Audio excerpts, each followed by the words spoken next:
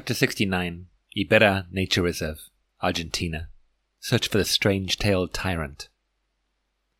We took the morning bus to the town of Mercedes in Corrientes, and it was a real relief to get out of the town of Concordia, which was a complete dump. At least the area around the bus station was, and that's all we saw. We arrived in Mercedes around midday. The following day we were going to Carlos Pellegrini, the base, to explore the Ibera Marshes. The bus only left once a day at midday, which we had missed, so we would have to spend the night. We went to the hostel recommended in the guidebook. The guide tried to charge us 45 pesos for a double room, which is more than we usually spend, so we asked him if he had anything cheaper, and he finally agreed to give us the same room for 36, the youth hostel members' rate. The place was absolutely empty, so I guess he was pleased to have anyone at all. The guy was quite nice though, as was the room. The next day the bus came late, and it took longer than I thought to get to Carlos Pellegrini. It was a bumpy ride, and I tried to see what I could from the window. At one point I saw a huge raptor perched in a tree near the road. I thought it might have been a crowned eagle, but being on a bus it was impossible to stop and check. There were 4 other foreigners on the bus. The 6 of us all got dropped outside the bus owner's friend's hotel in Carlos Pellegrini. He only had 1 room available for 4 people, and we'd all only just met, so he ended up with no one. The 2 Irish girls walked on ahead, leaving the 4 of us. The British couple, of course, wanted to go somewhere a bit nicer, and in the end they stayed at a place for 30 pesos a night. The Irish girls at a place for 19, and us for 10. I've been reading about Ibera for 4 or 5 years. It's a huge marsh area with some really rare bird species. It was really the wrong time of year to come, as most of the little seed-eaters I wanted to see had already gone off to Brazil for their winter holidays. Still, I'd hoped there'd be enough birds to make it worthwhile. We started out at 7:30 a.m., which was the earliest we'd left for quite a while. The trails in the reserve started from near the interpretive centre, on the other side of the lake. A park warden asked if we wanted to be guided, to which the answer was, of course, no, gracias. We walked one trail nearby called Sendero de los Monos, the monkey trail, where we found a female howler monkey with a couple of babies just sat above our heads, peering down at us, making funny faces. Another trail was much better for birds, and I picked up a whole load of lifers, including the colourful little golden-rumped euphonia. After that, we walked along the road bordered by long grass. There were ditches by the side of the road, and after a while I spotted a smart-looking giant wood rail wading through the water.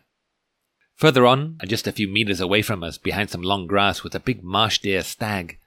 I couldn't believe it hadn't seen us. I found out later that they're very used to people. I crept a little bit closer to get a photo. It was late afternoon and we were very tired after walking all day, so we headed back to the hotel, where I wrote up my bird notes before we had dinner in the comedor in front of the hotel. Big meat steaks called churrasco with salad and chips. The big lady who ran the place was really nice, and she was a great cook to boot. The meals were a bargain for just 6 pesos, $2 each. We went out for a night walk too, and I spotted a big nightjar perched on one of the trails.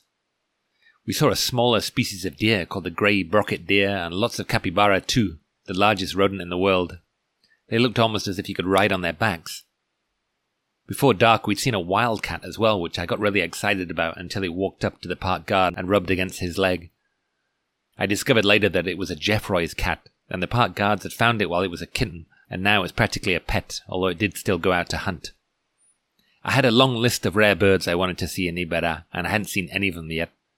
Admittedly, it wasn't the best time of year to find birds, as many of them had flown north for the winter, but still, I didn't want to leave empty-handed. I went off in the early morning to walk the trails near the interpretive centre again. It was the 3rd time I'd been along there, but I still managed to see quite a few new birds. My girlfriend wanted to sleep a little longer, but didn't want to be left alone in the dingy room all day, so I walked back the 3 kilometres to pick her up at 10 a.m. The marsh area next to the bridge, which yesterday had been lifeless, was now full of interesting birds, including a Donacobius, really smart-looking distant relative of the wrens, which I wouldn't have seen if I hadn't come back, so I didn't mind walking the extra 6 kilometres to do so.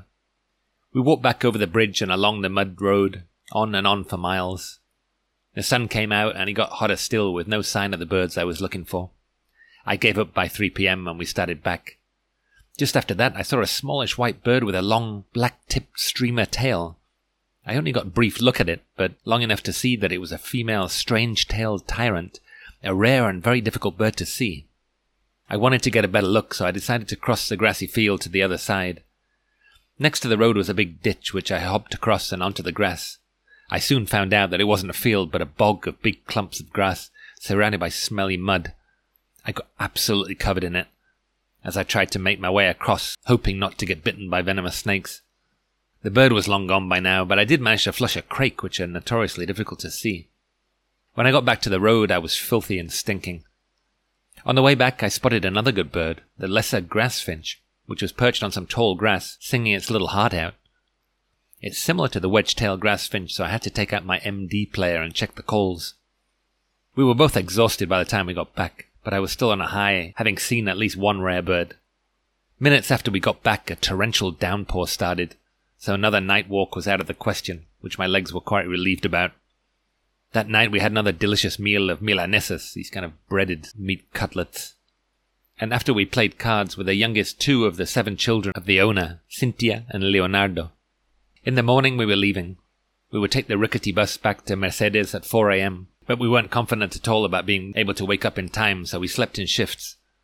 The lovely lady owner even came to check that we were awake at 3:30 a.m. We went out just before 4, but the bus didn't show up for half an hour, and we were starting to get worried that we might have missed it. We arrived about 8:30 in Mercedes, exhausted, and went straight to the terminal cafe for breakfast. The next bus didn't leave until 10:45, so we sat around for a while. Mercedes is in the state of Corrientes, where people seem to take it upon themselves to dress in the most outlandish clothes. Flat berets in bright colours with pom-poms on top, which they didn't so much as wear as balanced on top of their heads. Other brave individuals wore flat cowboy-style hats, also balanced on their heads, which they had to tilt to drain them of rainwater. People also wore long leather cowboy boots, big heavy belts, and little girly scarves tied around their necks. All very strange, and it made me feel like the whole town was having a big outdoor fancy dress party. The next bus took us to Corrientes, before getting onto a night bus to Iguazu.